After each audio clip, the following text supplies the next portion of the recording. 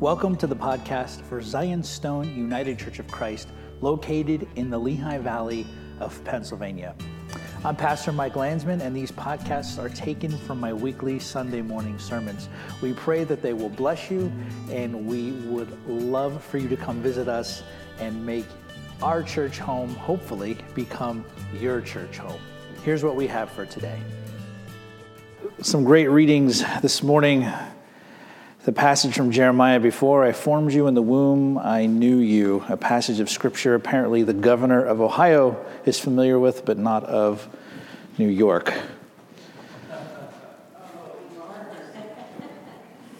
That was not a joke.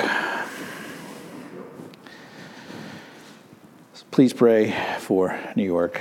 The Christian church has always stood against that sort of thing, even as far back as the post-apostolic writings of the Didache from in the 70s. I think it was written in the 70s. Please pray for the people of New York and for the legislature of New York and for our country. But we're not going to talk about Jeremiah too much today. We're going to focus on St. Paul's letter to the Corinthians, specifically his teaching on the church as the body of Christ. That's what we looked at last week. We're going to look today about chapter 13, the way of love, Christian love and character catalyzation, I liked to call it.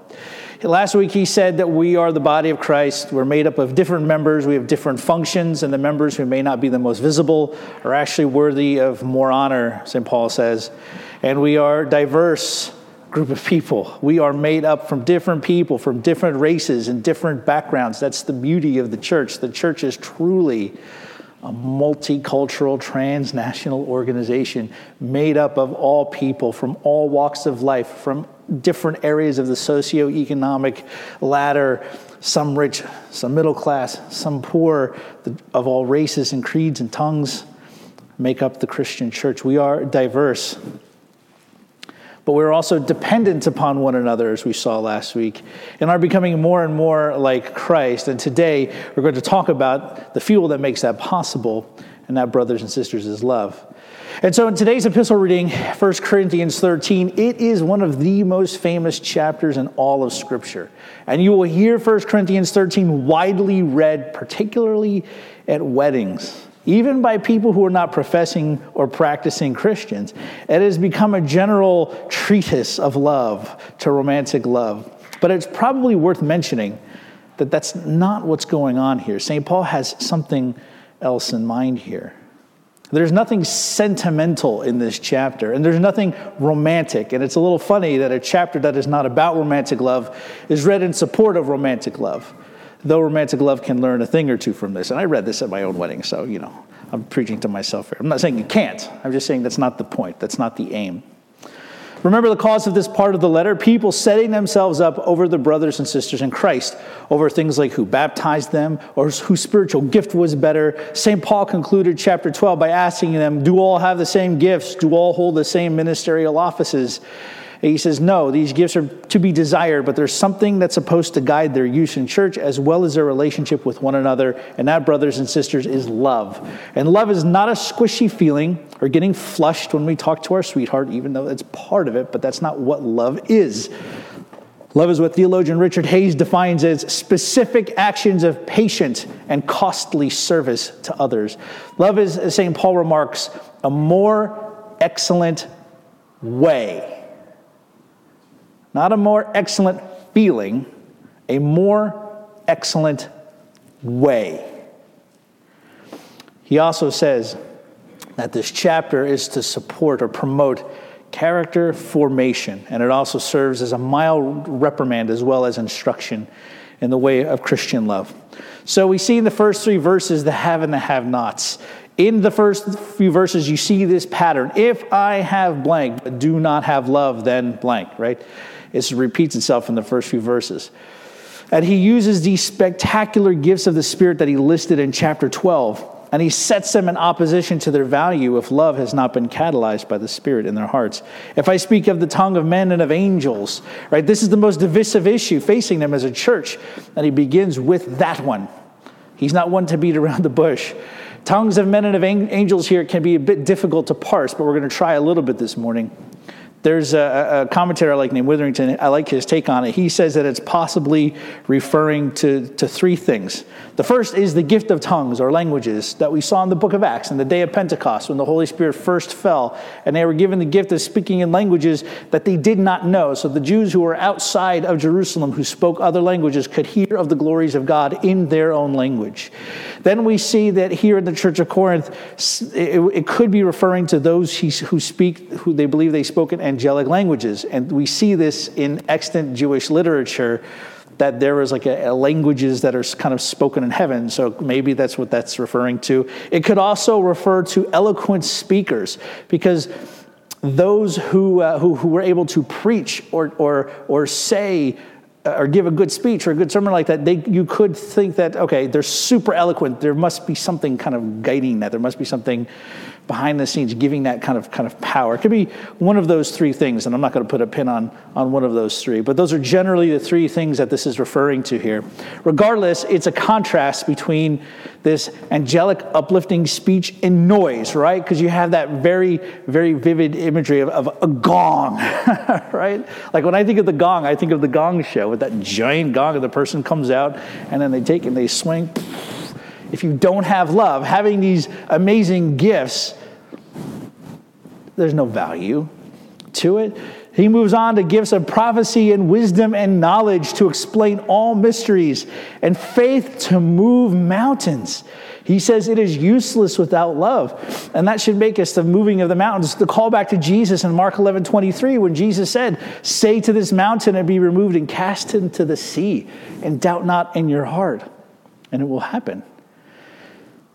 Paul says, if you have faith to move mountains, if you can speak to the mountain and it will get up and it will throw itself into the sea, if you do not have love, if you do not walk in the way of love, it is useless. It is profitless. There is no point to it. Nothing.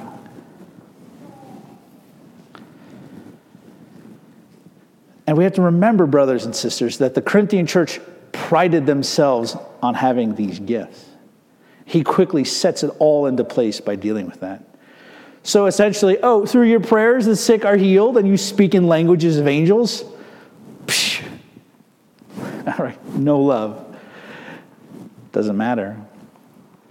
Because, brothers and sisters, sometimes what happens is when we experience something of the spiritual, if we're not careful, it causes us to become full of pride. And because I can only talk from my own example and use myself as an illustration, because I'm okay with embarrassing myself, not others, so I'll just use myself as an example. I, way back in the day, picture young Michael, like no beard, no gray hair, slightly bigger glasses, a little thinner, a little more handsome. I was at youth group, and I was at this mega church that I worked for, and they had like a charismatic kind of Pentecostalish background, right? So the gifts of the Spirit were something that they really believed in, and or like everybody needs to do this. And oftentimes that's what happens when you're young and you latch onto something, you get really zealous for it, right? Think back to some of you, your teenage years were a long time ago. Some of you, your teenage years you're in them right now. Some of you, your teenage years or maybe a year or two ago, right? But you latch onto things. And I remember one day, like at youth group, I felt like inclined to read a scripture. So I got up and took the mic and I read a scripture. And over the course of time, I would talk to people and I would say, I feel like I need to tell you this, X, Y, and Z. And they'd be like, oh my gosh, how did you know? And instead of making me humble, that made me really, really, really arrogant, which is one of my besetting sins, is arrogance, which is something I'm always on the lookout for. Because no matter how smart I think I am, I'm always now meeting people who are 20 times smarter than I am. And it helps keep me humble. But I learned a lesson there that people who think that they're being used by God in a particular gift, if they don't have the right heart, if they're not walking in the way of love, if they don't have that as an anchor, the gifts can lead to pride. And that's not just for spectacular gifts too, visible gifts. It's also for gifts like helps. And St. Paul says there's gifts of administration, right? Even a gift of administration can fill you with pride and keeping us from walking in the way of love. He then says, he moves into this pattern in verses 4 through 7, love does not or is not, and then love does. Right? These are a few verses that are how the church at Corinth and us as Christians following in their footsteps, this is the way we ought to behave, right? And this is the way that Paul himself is trying to behave. So remember back a few minutes ago, I said love is specific actions of patient and costly service. This is how one loves and serves others. And this is why we see this structure of love does not or love is not. And it starts here with a pretty negative list, right? It says love does not envy or boast. Love is not arrogant or does not do shameful behavior, which is a better translation than rude. Love does not insist on its own way. Love is not easily angered, keeps no record of wrongs. Love does not rejoice at wrongdoing. We have to remember, brothers and sisters, that all of these things that love does not do are all things that St. Paul says they have been themselves doing. So when he says here that love is not arrogant, when love does not insist on its own way, when love is not envious, love does not boast, it does not rejoice in wrongdoing, these are all things that church was doing. Every single one of them. People insisting on their own way. People easily angered. People remembering things that other people in the church did to them and holding on to that and not forgiving that. Even taking fellow brothers and sisters in Christ to court, which St. Paul talks about in this letter. All of these things that he lists that love does not do, these are all things that they themselves were doing. But he doesn't leave it there. He then gets into what love does. What love is. He says, love rejoices with the truth. He says, love bears all things. Love believes all things. Love hopes and endures all things. And he himself is the model for this type of behavior, right? Because he's imitating Jesus too. Hay says, Paul himself models authentic love. In his long-suffering apostolic role, Paul shows them a more excellent way, not only through his word picture of love, but also through his example. In other words, he's not just writing to them and saying, do what I say. He's also saying, do what I say and do what I do, right? Unlike bad parents. Do what I say, not what I do. Paul says, do what I say, please. But he's also saying, but do it like this. I am setting this example for you. I'm not just telling you to do things. This is the way I'm trying to live my life. And he even in the 1st and 2nd Corinthians, he lists all of the things that he suffers for them. He's like, I suffer this, I've suffered this, I've been beaten, I've been shipwrecked, I've been hungry, I've been in the desert, I've been floating in the ocean for days upon days waiting for rescue. I suffered this. These are the marks of my apostleship. And brothers and sisters, these are all his acts of love, not only for them, but for all of the churches that he planted, the way of love.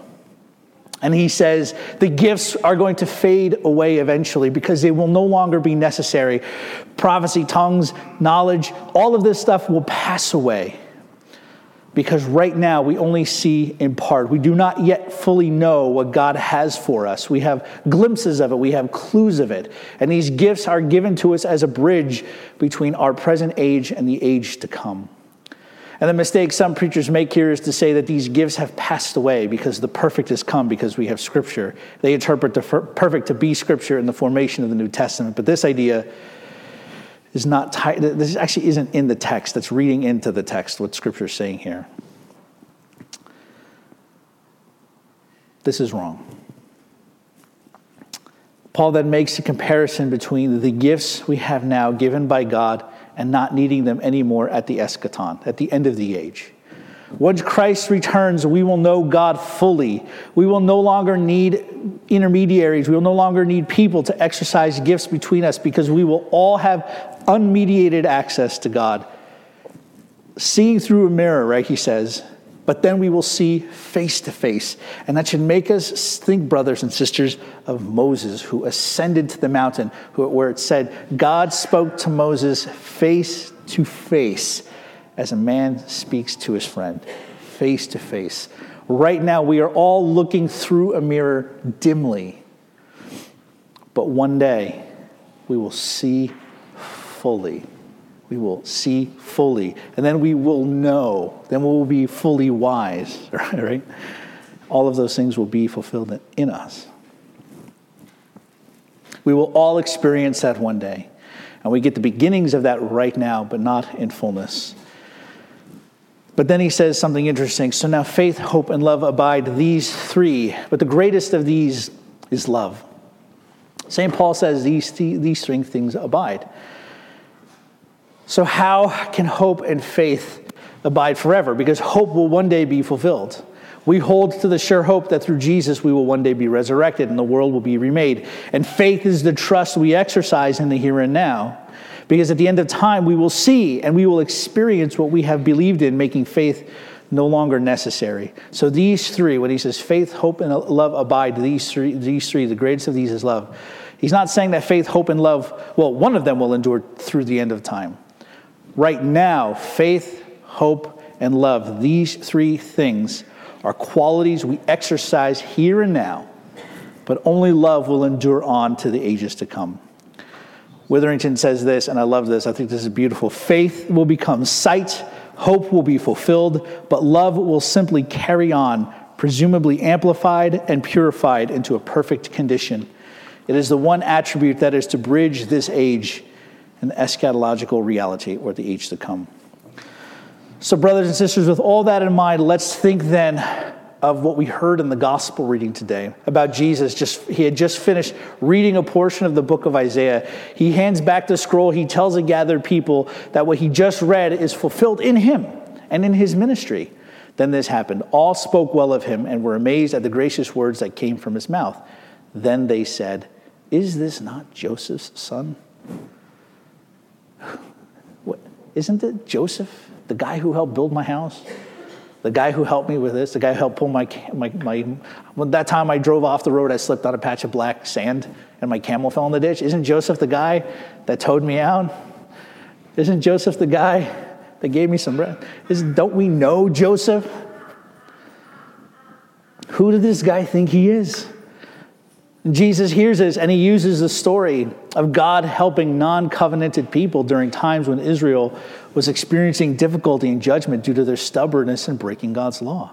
They didn't like this, right? And they become angry. They want to kill him. And he passes through them. And the reason why I mention this, brothers and sisters, is because I think it demonstrates something of what we see read in 1 Corinthians 13. The religious leaders heard the word of God. They heard the word of Scripture. They heard God's words from the God-man's own mouth, right? Jesus Christ, the God-man, fully God, fully human, right? He's in their synagogue saying, today the Scripture is fulfilled in your hearing. I'm the Messiah. I'm here. All of these things that the Messiah is coming to do, I'm here to do. And when they heard the word of God from the God-man's own mouth, they did not hear it, they did not listen to it, they did not allow it to penetrate their hearts, because they lacked something that many Christians at the church of Corinth lacked today, and that is humility. Humility. It's one thing for me to stand up here and say, love does this and love does not do that. Love is supposed to work like this and be experienced among us in a particular way. It's another thing for every one of us to hear those words and be humble enough to respond and say, wow, that's talking about me. I'm talking about me now. I'm really arrogant sometimes. And I can also be a real big jerk sometimes. Surprise, surprise, if you've known me for more. Well, I've been here for 3 years now. Most of you may have seen that side of me already. I can be a bit of a jerk sometimes. Sometimes my mouth runs away before my brain can catch up with it. And sometimes I say things that I shouldn't. Sometimes, and I'm learning this as a father, I'm learning how impatient I am. It's funny, but it's it's also a deep realization for me because I prided myself on being really patient. Like, wow, I'm generally really patient and easygoing. Have a kid. A lot of you have had kids, so you know.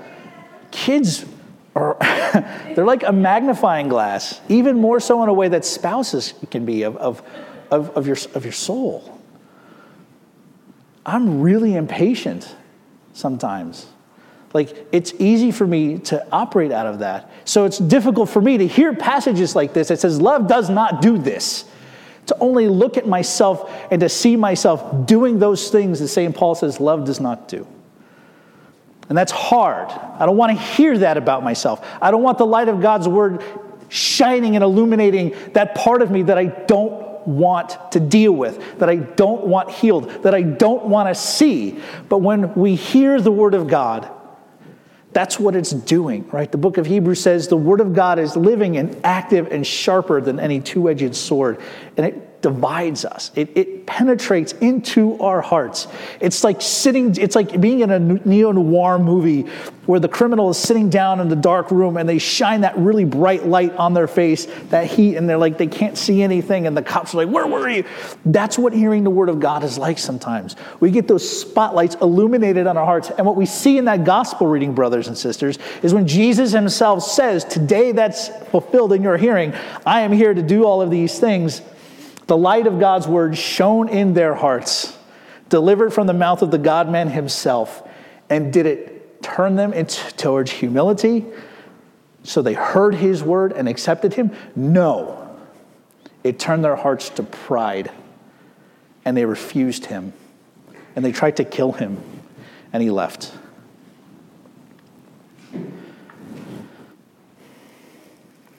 Oftentimes, the words that were meant to help us, sometimes they anger us because we don't want to deal with the fact that we are unloving. Except you, Hadley. So today, brothers and sisters, take stock and realize that the love of God on display here that St. Paul says, right? He says that the love of God has been shed abroad in our hearts by the Holy Spirit. When we are baptized into Christ, God's love has been infused into our hearts. And if we ask, God will help draw it out of us. If we ask, God will help us. So our response to the word of God will not be one of anger, but of humble acceptance, and that we will not fall prey to pride, the chief of all the sins, because that's the sin of Satan himself, and why he uses it so much to draw us aside. So brothers and sisters, sometimes it feels like it's impossible. How can I be loving? How can I be loving? How can I forgive? How can I learn to walk, not just with these squishy feelings that I feel from my significant other, but how do I walk in love, as St. Paul says, an excellent way? An excellent way. That the beginning of walking in that way is humility and identifying in ourselves what God is trying to highlight. And for every one of us, it's something a little different. I already told you what it was for me. So you go home and think and pray about what it is for you. What it is for you. And then be humble enough to say, God, help me please. Help me deal with this. Help me walk in that way. And guess what? The prayer that God answers the quickest, I think, and the most regularly is help. Help. And so to our Lord and Savior, Jesus Christ, be all glory together with his Father, who is from everlasting, and is all holy, good, and life-giving Spirit. Amen. Thanks for listening to the podcast for Zionstone United Church of Christ. If these sermons have been a blessing to you, I ask that you take a few minutes and help us if you could. We've recently begun fundraising efforts for some repairs that our building really needs. If you could, go to our Facebook page, Zionstone United Church of Christ, or our website, zionstoneucc.com. You'll see a link to a fundraising page we've set up at GoFundMe, which I'll include in the description of this episode and all episodes moving forward. GoFundMe.com/SaveZionstoneUCC. If you could help us out, we would greatly appreciate it. Also, please keep us in prayer as we go through this fundraising process. You can also, please, if you have some time, rate us on iTunes, and you can also find this podcast on Spotify as well. Thank you so much for listening, and God bless you.